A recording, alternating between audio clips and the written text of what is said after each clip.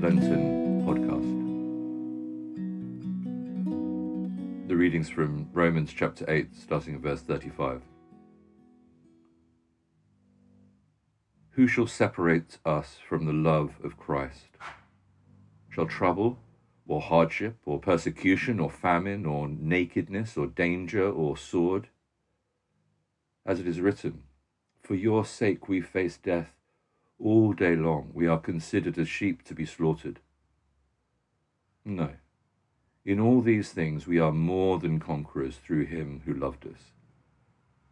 For I am convinced that neither death nor life, neither angels nor demons, neither the present nor the future, nor any powers, neither height nor depth, nor anything else in all creation will be able to separate us from the love of God that is in Christ Jesus our Lord.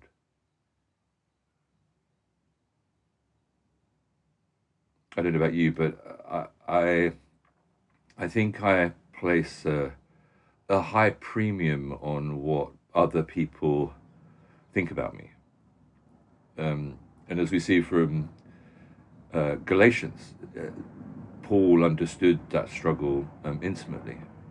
M. Scott Peck illustrates the point through a story of meeting a school friend at the age of 15, and here are his reflections after this conversation that he had with his friend.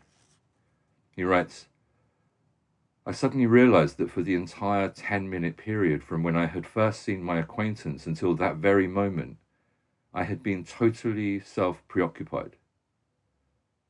For the 2 or 3 minutes before we met, all I was thinking about was the clever things I might say that might impress him. During our few minutes together, I was listening to what he had to say only so that I might turn it into a clever rejoinder. I watched him only so that I might see what effect my remarks were having upon him.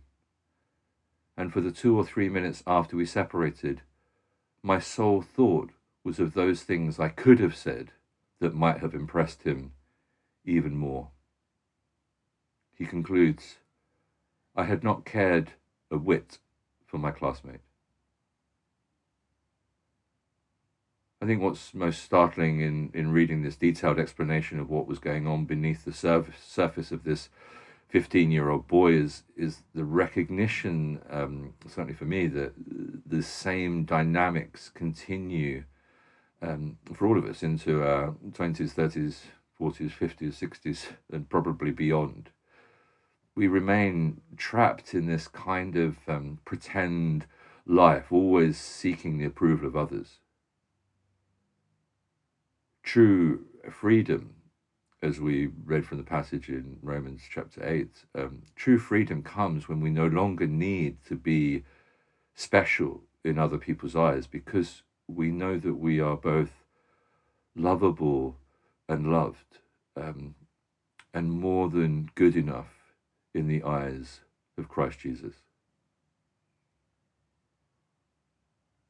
The question to consider is, how might things change today if you were to cease from looking for a human approval and begin seeking only the approval of God? How might it change your day today if you were to cease looking for human approval and begin seeking only the approval of God?